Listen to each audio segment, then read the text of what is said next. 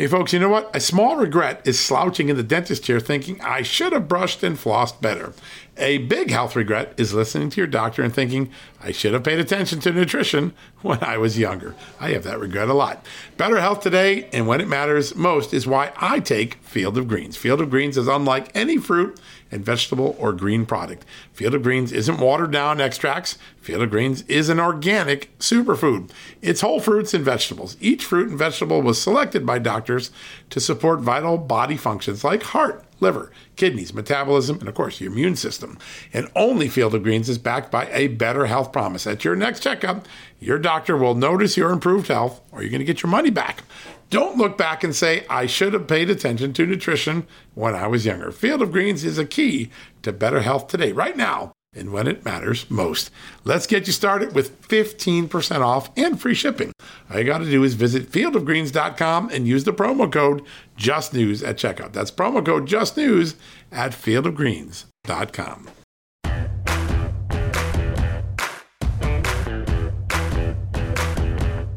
Hello, America, and welcome to a new edition of John Solomon Reports, the podcast from Just the News, where today, Monday, February 8th, we are preparing, I know this feels like the movie Groundhog Day, right, with Bill Murray, another impeachment trial, just a year after the last impeachment trial. And you know what? If our reporting is correct, we're going to end up at this impeachment trial where we ended up the last time. President Trump will be acquitted. He'll be considered innocent. And American people will again ask, why did we just go through that process? So there are many breaking developments today that I want to get you up to speed on because all of them are very important. But first, I want to tell you who our guest is going to be because I'm really excited about this interview. North Carolina Lieutenant Governor Mark Robinson is joining us. He is the first African-American lieutenant governor in the history of North Carolina, a southern state. And he was in office just a little bit about a month or so when a local TV station, WRAL in Raleigh, decided to put out a cartoon, by the way, done by a teacher in his state, portraying Mark Robinson, an African-American Republican, as a Ku Klux Klan member just because he challenged an education curriculum that he thought was anti-American. Now, just think about that. An African-American who picked himself from his bootstraps. He has an amazing story about growing up poor, having a short time in foster care, having an alcoholic father, seeing abuse, joining the Army, getting into workforce, watching the impact of NAFTA during the Clinton years, take away factory jobs, and persisting all the way through the moment that he joined the political world this past year. And they want to call that man a Ku Klux Klan member just because he didn't subscribe to the orthodoxy of what should be taught to children according to the elitists who run these school boards in the state.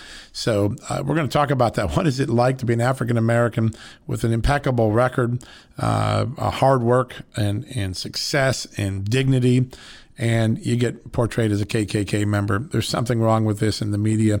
And keep in mind, this was a TV station. Just want to point this out. This was a TV station that's supposed to be neutral on its news.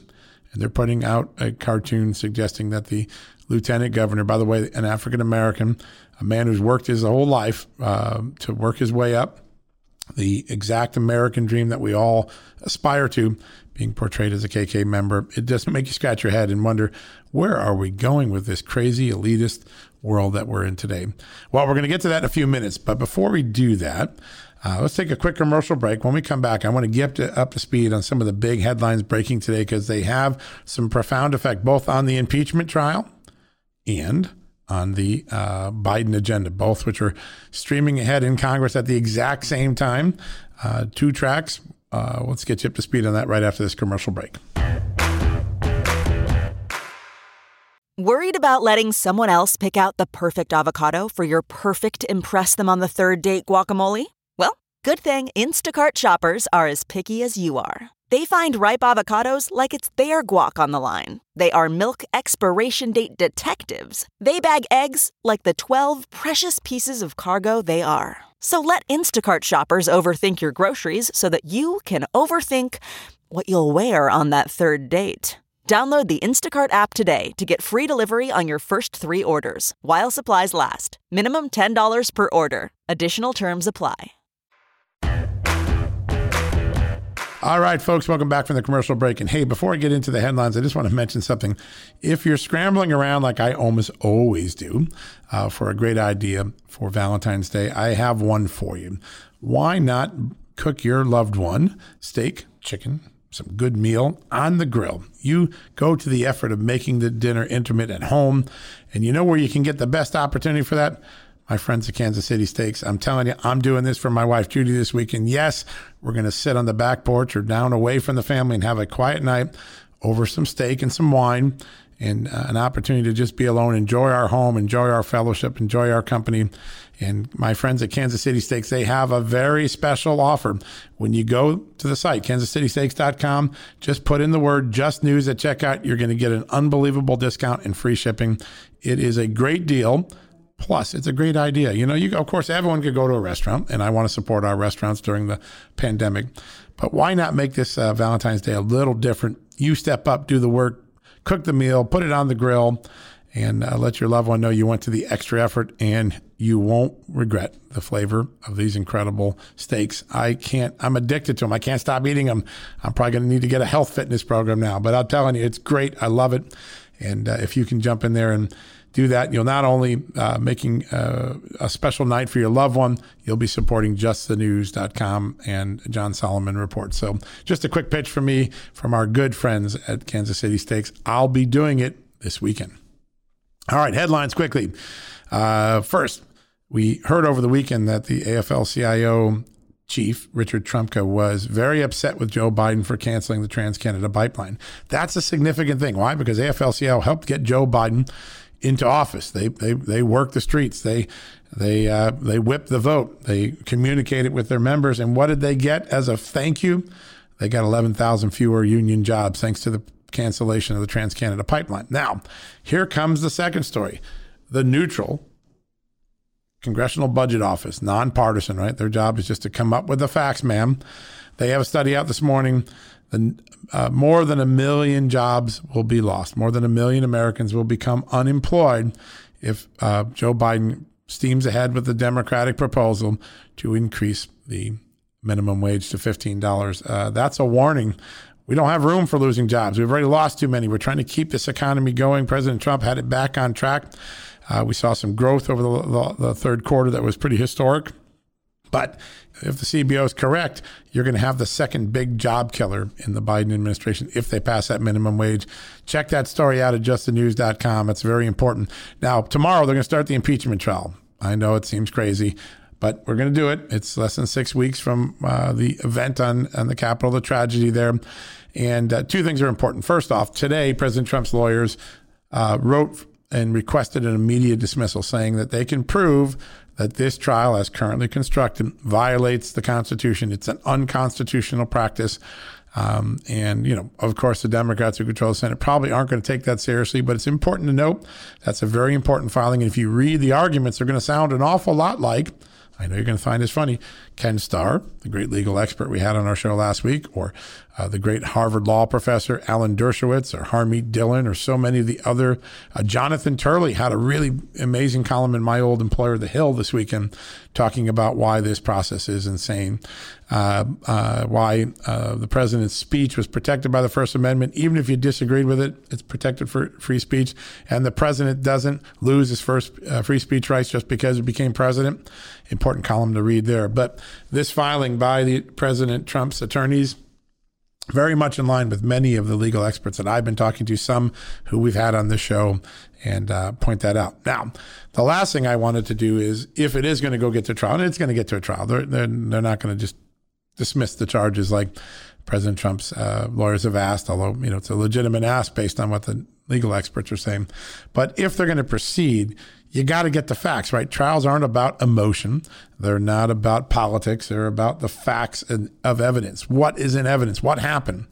And I want to tell you, over the last 2 weeks, I've gone through more than 100 FBI affidavits and court filings of all these people who have been charged with their unlawful participation in the Capitol riots. And let me be clear. What happened at the Capitol was a crime committed by hundreds of people. It's one thing to have passion. It's one thing to say you love your country.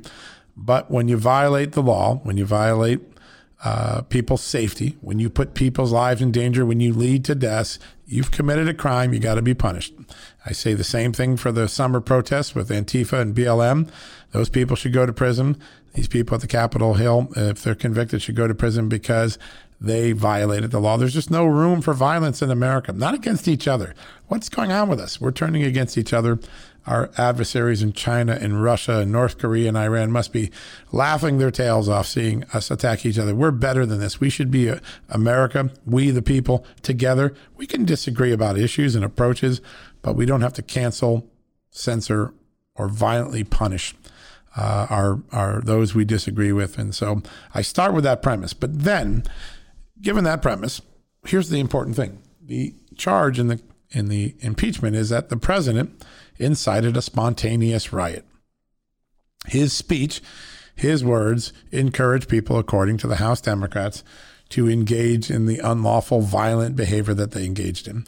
There's only one problem, or there's actually two problems. One, which John Turley and Kenneth Starr and Alan Dershowitz and many other great minds have pointed out. The president explicitly exhorted people to go there peacefully. Peacefully. That's going to be a real problem from a fact standpoint. But here's the bigger standpoint. Here's the bigger factual thing that just completely undercuts what the incitement charge claims.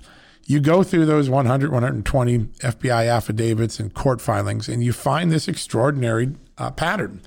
This attack didn't happen spontaneously. It was being planned for weeks and months, at least back to November, according to the FBI. So if the FBI has this evidence, it raises the question, why is it important to the president? Because it shows that people were raising money and asking for donations of communications equipment, of combat gear. November, December, I think December 27th was one of the appeals. I saw it in there. They were talking about having command structure, and people are identified as the commander in some of the things. There were pre-meetings at the hotel. The pipe bombs that we ultimately found at the DNC and the RNC, the Republican National Committee, Democratic National Committee, they were planted the night before. That's not spontaneous. And obviously those bombs had to be built before then, those explosives. That didn't happen spontaneously. And you go through these communications, these that have been intercepted. By the way, many of them were in plain view of the FBI before all this happened. There was on Parler, on Facebook, on Twitter, on GoFundMe, on other crowdsourcing funding pages, all of this activity is going on. And that raises another question we got to get to someday. Was the FBI, which claimed it was looking at all this extremism, was it asleep at the switch? What happened? I offer some insights in the story about what Christopher Wray has been telling people, which is it's hard sometimes to know where free speech ends and where incitement begins. And I'm pretty sure as we look back, the FBI might have gotten that line wrong on this particular case. Now, I'm not the only one going through these documents to find this. The former Capitol Hill police chief, Chief Sund, wrote a letter to the leadership of Congress clarifying the records. And in that, he talks about this being a highly coordinated attack. And he offers many pieces of proof. I think the most compelling is many of the perpetrators had earpieces that allowed them to communicate with their fellow rioters. That is just like the Antifa BLM rioters. Remember where the bottles and the bricks and the strategic comms were going on for them. Same thing here. This can't have been, you can't have a spontaneous riot that was planned weeks in advance. It's either one or the other. Either the FBI's lying or the House Democrats have it wrong, but it can't be both. Now, some people may have joined in spontaneously, but the actual criminal activity that we're talking about was planned. It was pre-planned. If you want to see the level of evidence, I put a lot of these affidavits in line, the chief's letter. You can read all these things. They give a very clear factual basis for this. And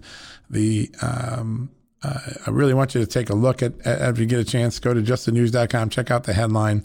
I think it'll be very interesting. All right, enough of me talking. We're going to go to another commercial break. When we come back, the Lieutenant Governor of North Carolina, Mark Robinson, with a compelling story of I believe, a racially motivated cancel culture effort.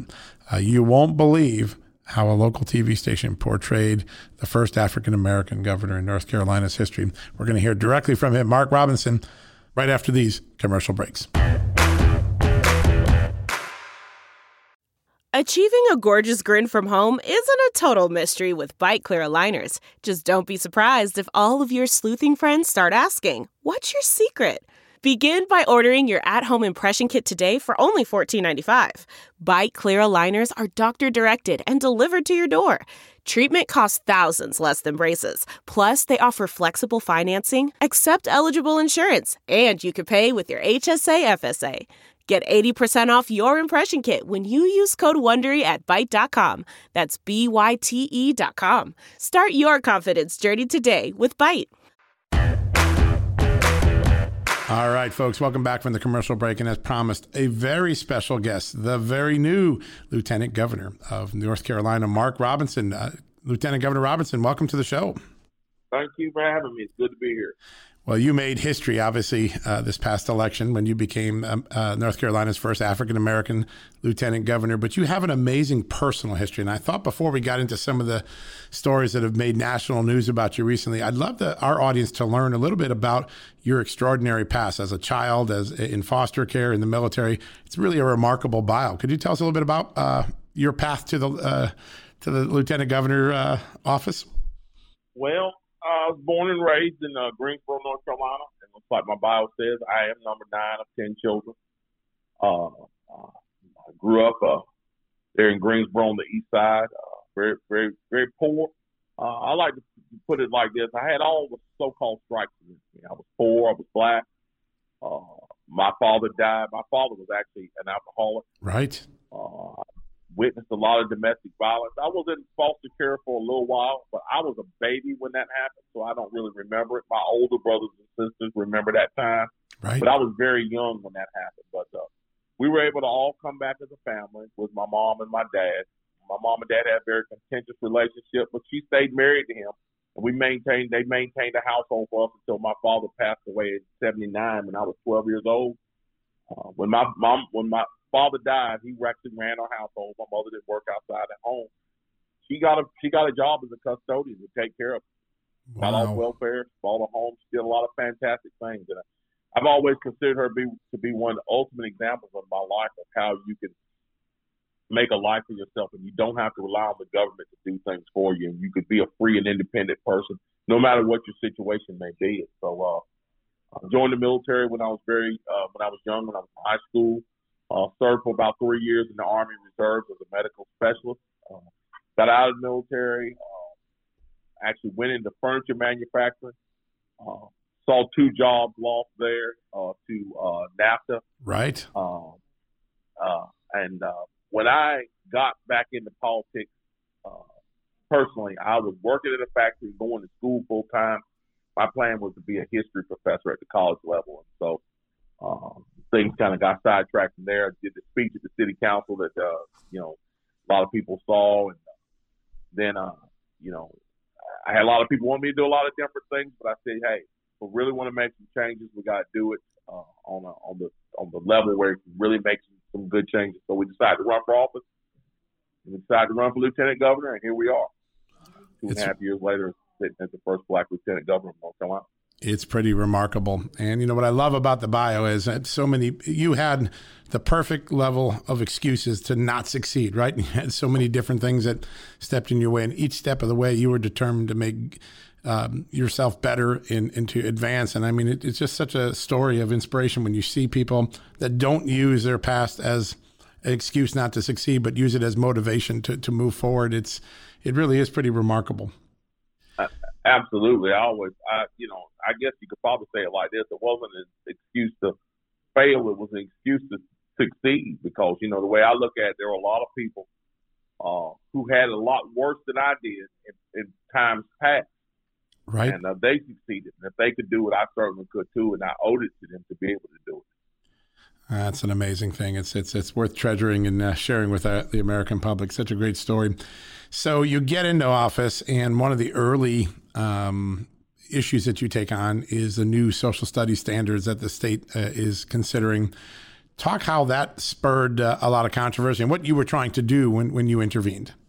Well, these social studies standards have been on my radar here for a while now. But ultimately what drew me into this fight, of course, is the fact that I sit on the state board the state school board. I'm a voting member. As lieutenant governor, I'm a voting member of the state school board. And the standards that we're talking about, after reviewing them, to me, they're very anti-American. They're very negative in tone. I don't see any of them pointing to any of the great things about this nation. It seems to be all negative. And we stood up vehemently against them because we feel like politics have entered the game, and those politics are leftist politics. And leftist policy is what we see coming into these standards. And because we took such a hard stand against those things, some people decided that they would, insult us in not just an egregious way, but also a historically inaccurate way. And we just decided we're not going to take that line down, and we decided to fight back. Wow. And you wake up on the second day of Black History Month, I guess February 2nd, to an editorial cartoon published on WRAL. It must have shocked you. It did. It shocked me. Again, and I like to preface this by saying, this is not a referendum on the First Amendment. We're not telling people that they don't have the right to make, cartoons depicting political figures unfavorably, even if they are offensive. People have the right to be able to do that. But here it is. My major point of contention is WRAL is a major news outlet here in North Carolina that prides itself on being fair and equitable, and they talk about inclusion and all those things. They talk about all the code words, all the left code words. Neutrality, objectivity. We want to stand up for everybody. We're against racism. We're against bigotry. And here they are on the second day of Black History Month, portraying the first Black lieutenant governor as a Ku Klux Klan. I mean, it goes against everything that they say that they are. So my fight against them and my stand against them is not to hold them to any standard that I have. My stand against them is to hold them accountable by their own standards. Their own standards, right? I'm not holding them accountable to anybody else's standards but their own, and asking them, is this who you are? And if it is, tell me that's who you are, so I'll know it in the future whenever I'm dealing. We had on this show last year Larry Elder that talked about this constant effort when there is a Black Republican conservative to portray them as disconnected from the mainstream media's perception of what a Black politician should be. Does this episode fit into that? What do you think motivated? I mean, it's such an outrageous thing just on the face of it, factually it's outrageous. Never mind how it emanated with what was supposed to be a neutral news organization. But is this an effort to cancel anyone who doesn't adhere to a certain orthodoxy that the media feels should be adhered to? Absolutely. I think once they saw that myself and the other Republican members of the state school board had good arguments against these standards, they resorted to their old playbook. And their old playbook is, you're a racist, you're a bigot. What really amazes me about it, again, is twofold, is that it's an organization, a news organization like WRAL that would do this. And second, that the person who drew the cartoon is actually a social studies teacher, an 8th grade social studies teacher. Wow, I didn't know that. So, absolutely, yes. And those are the two most amazing facts about it. A historically inaccurate racist cartoon promoted by one of the biggest news outlets in North Carolina and drawn by a North Carolina public school teacher. Wow. That does not bode well for where we're going in this state. And it certainly proves the point of what we're saying about indoctrination in the classroom. Because if this fellow is doing this on WRAL, what is he doing in his classroom? Such a great point. Yeah, and it literally does prove the point you were trying to make by taking on the social studies standards. What's the reaction been like in the state? I mean, first, has WRAL done anything? And secondly, what about the general population? Well, WRAL has doubled down. They said it's their right to put these editorials out. So I know exactly who WRAL is now. I've always kind of known who they were. But this has proven the point to me and several other people around the state about who they are exactly and what we're facing with organizations like them. The reaction from people across the state as I travel the state, travel places, has been overwhelmingly positive. People that were previously not aware of these social studies standards. They talked about them a lot during the meetings we had, talking about how they had 7,000 people that reviewed these standards, right, and 85% of those 7,000 agreed with them. We ran we had a petition, and we described the standards and had the standards available. We had 3 or 4 days, I think we ran this petition. And in those 3 or 4 days, we had 30,000 signatures on that petition of people who are against. In just a few days? Wow. Yes, in 4 days. And we took those concerns to the school board before the vote and told them that no matter, for whatever reason, people weren't really aware of these standards, that they are now. And now we see that we have just a small sample, 30,000 people in 4 days that are against these standards. And we begged them to stop and reconsider, but of course they didn't. They went ahead and they voted for it. It is remarkable, and we had Burgess Owens, a great NFL star, on one of our TV shows this morning, and he said he can't watch NFL games anymore. This is remarkable. One of the greatest football players of his generation, and he can't watch the NFL anymore because it angers him to see the NFL focus just on a small portion of America's bad history while ignoring all the great parts of American history. Is there a larger movement going on? How did we get to this point that we're ashamed of one of the greatest countries ever developed on the face of the earth? What turned this over the last 10 or 20 years?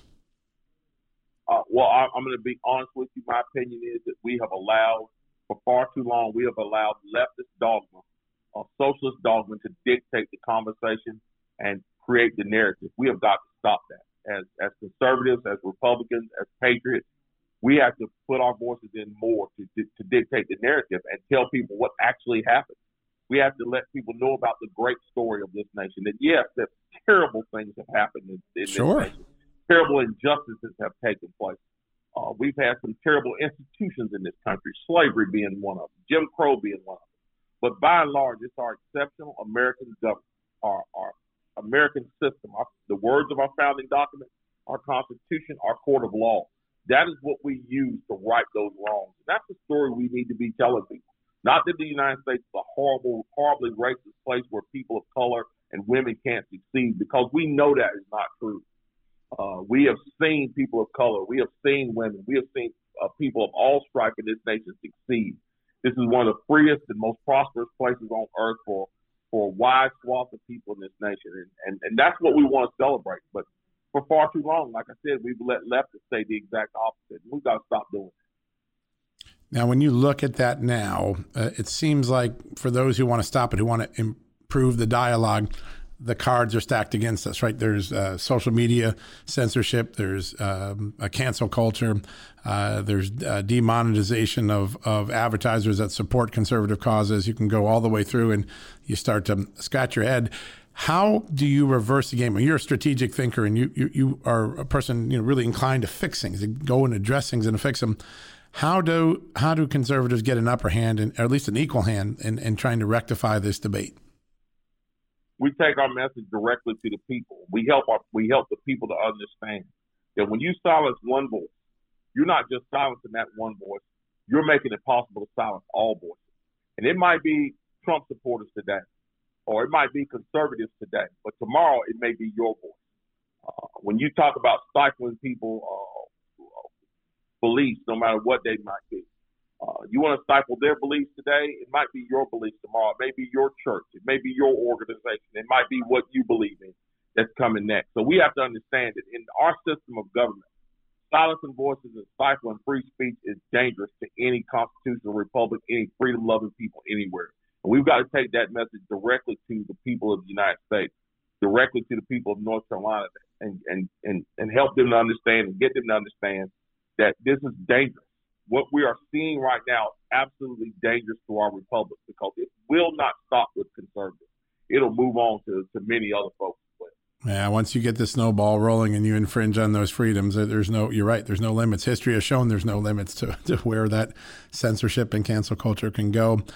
I love the part of your story why as you're getting into your first jobs, you're at a factory where you see NAFTA have the negative impact on jobs. And just this past weekend, we saw the head of the AFL-CIO openly decry Joe Biden, a man who they helped put in office, by the way, for canceling the TransCanada pipeline and eliminating 11,000 union jobs and many more downstream from the main project.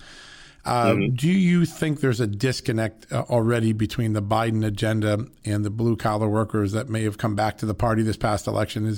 And where might we see that disconnect grow over the next few years? Well, I think as the more we see the Biden administration move in the direction of the climate change cabal and move in the direction of doing things to destroy the jobs that are out there, some of the jobs that President Trump has helped to bring back and helped try to expand, I think you're going to see more discontent with those policies. And as conservatives, we need to make sure that we're highlighting that. We need to start letting people know that, hey, elections have consequences, and who you vote for has consequences. Just because you think you're supposed to go and push a D, because that's who the union leader said, it's not always going to be great for you.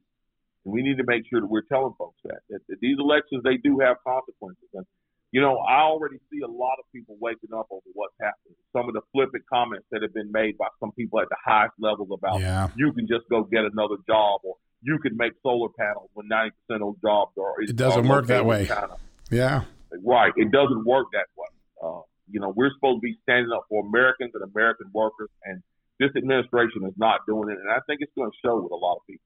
Yeah, no, that I'm starting to see the conversations. I just went to go pick up coffee over the weekend, and some people that I knew were Biden supporters were starting to get some cold feet, and how bad is this going to get? I'm like, I don't know. You got to look at what he said he was going to do. He's doing exactly what he said he was going to do. So I think people are taking a second look. I wanted to go back to the moment where I kind of put the mark on the map that your political career really began. That was back in April of 2018 when you're sitting in front of the Greensboro City Council. And there's a video, I think I've read it's been seen 150 million times now. But talk about that speech, that moment, and what happened to you personally, and also what it meant for the city and the state for you to take the stand you did at that moment. Well, you know, that speech to me confirmed, I wouldn't say proved, it confirmed a lot of beliefs that I've had for a long time. Chiefly among them being this, you know, in this age of Facebook and Instagram and the internet, a lot of people do their politics over those things. And I was a person that was doing all of my politicking over those venues. But nothing beats showing up in person to make your voice. Isn't that true? Retail politics. Standing in the hall, letting your opinion be known in public to those people that you have elected in office or who are in office, making the decisions that will determine the direction of your community. And, you know, they say that one person can't make a difference, but I would beg to differ with that. I think that God allowed me to have God allowed me to be able to make a difference that time. And I thank God every day that He gave me the voice and the ability to be able to do that. That's the number one thing. The second thing with it is this. You know, after it happened, I had the opportunity to do a lot of wonderful things. You know, I got to go overseas. I got to, you know, be connected with the NRA and things there. And I heard from a lot of people that said, you know, you should go out, build a brand. You can make X amount of dollars, blah, blah, blah. But ultimately, what it boiled down to me was my faith and believing that God put me there for a purpose. And the purpose He put me there for was to help protect the freedoms that He has given us. And I said, I'm not going to use this as a time to make money or become famous. I want to affect some real change. Wow. And so after a lot of real heavy consideration, we decided to run for office. But go into public that night was absolutely, it was a ground-shaking moment for me and for a lot of other people, because it has inspired so many people to get involved in this movement. It really has. No, it has. And the passion and the honesty of the moment, just, you know, it came through that video in a way that, you know, you just knew that it was meant to be. You're in a state that now has, for 2 consecutive elections, split the leadership. You're a Republican as a lieutenant governor. There's a Democratic governor. What is going on in these states, whether it's Georgia, Virginia, which is, you know, used to be a red state and has been increasingly governed by Democrats, North Carolina, ticket splitting a lot. What's the dynamic? And if you're a Republican or conservative and you're listening, how do you change that dynamic? How do you have these states come back home to you, so to speak? again, we have to be unafraid to get in and dictate the narrative. We've got to stop being afraid to tell our story. For far too long, we've been afraid to stand up and tell the story of who the Republican Party is, where the Republican Party came from. You know, I would submit to you this. Every member of our party should know our history, chapter and verse, and be able to repeat it at a moment's notice, because our story, the Republican Party story, is the story of freedom and equality, a party that has truly fought for equal rights for people in this nation, have made changes for the positive for equal rights in this nation. We have a glorious story. Unfortunately, we have allowed other people to tell our story. We need to stop doing that. We need to take our message directly to the people, and we need to be unafraid to do it. And I think if we do that in a lot of quarters, and if we diversify our candidate list, I think we're going to see a lot of people start to come into our party that normally haven't. That's really the key, right? Is the candidate recruitment and getting the party to look more like America. We saw in the last House election when we got some strong suburban women. They all won. Most of them won in the districts, and more African Americans, more Hispanics. It seems like diversity and strong candidates, people who can speak and hold their ground like you do, is really the key. Do you see that going on at the state level? It looks like, Kevin McCarthy's got it under wraps at the House now. They're really working on getting a diverse, robust, and charismatic group of politicians. How do we get it at the state level? Well, I think one of the things we're going to see at the state level, and we're starting to see this now, with some of the egregious actions that have been committed during this during the COVID pandemic, some of the breaches of our Constitution, both state and federal, that we've seen, the destruction of our economy, the overstepping the bounds, it's angered a lot of people who are heretofore were not engaged. Those folks are getting engaged, and they're starting to understand one thing, and this is one of the things that I thank God for as well. My run for office and my win for office has inspired ordinary citizens and let them know these positions, isn't that amazing? Whether it be your city council, your school board, your mayor, your lieutenant governor, whatever the position may be, they are not closed off to ordinary people. You do not have to have the right kind of, quote, pedigree to run for office. The only thing you have to have is the talent and drive and the ability to be able to carry out your duties. And I think we're going to see a wide swath of people across many different states start to stand up and step up and run for office to make changes in their communities in their states. It's pretty amazing. Well, your own personal story affirms that strategy does indeed work. Lieutenant Governor Robertson, how do people follow you on Twitter, Facebook, stay in touch with you if they're interested or inspired by what we talked about today? On Facebook, you can find me at Mark Robinson on Facebook. You can also find me on Twitter at Mark Robinson NC. That's just Mark Robinson NC. Excellent. Yep. Very good.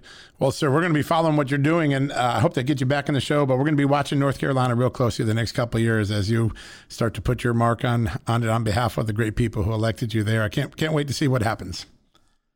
Yes, sir. Thank you very much for having me. We appreciate it. Look forward to coming back. My pleasure, sir. Thank you very much. All right, folks, we're going to go to a quick commercial break. When we come back, we'll wrap things up for the day. Man, that sunset is gorgeous. Grill, patio, sunset. Hard to get better than that. Unless you're browsing Carvana's inventory while you soak it all in. Oh, burger time. So sit back, get comfortable. Carvana's got thousands of cars under $20,000 just waiting for you. I could stay here forever. Carvana, where car buying meets comfort, meets convenience. Download the app or visit Carvana.com today.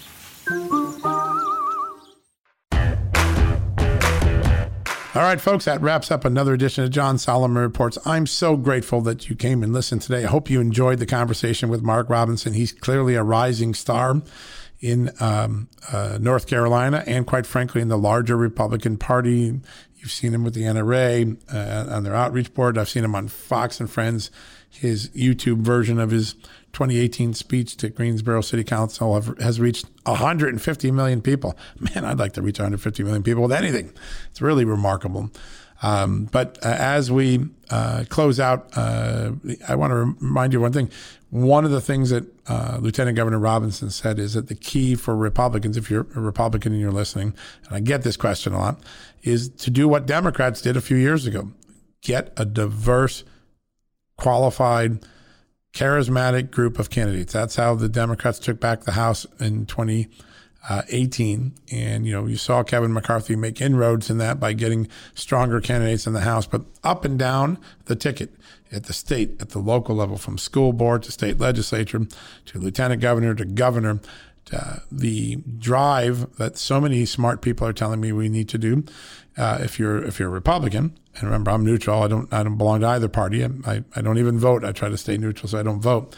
But the key is candidate recruitment, getting people that are diverse, that look like America, talk like America, have values that align with their party. There are too many people in both parties that don't seem to embrace the actual sentiments, policy objectives of the party they claim to belong to.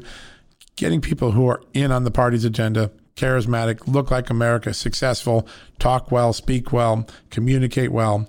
I think Mark Robinson's onto something. And, the Democrats proved it worked. That's how they won back the House in 2018. All right, folks, that's enough for today. When we come back tomorrow, we'll have more breaking news. It'll be day one of impeachment. There's going to be news there. All right. Until then, may God bless you. May God bless this country. Have a great night. We'll be back tomorrow with a new edition of John Solomon Reports. Until then, if you need a news fix, you know where to go. JustTheNews.com, where all my colleagues are working hard to get you the breaking news of the day.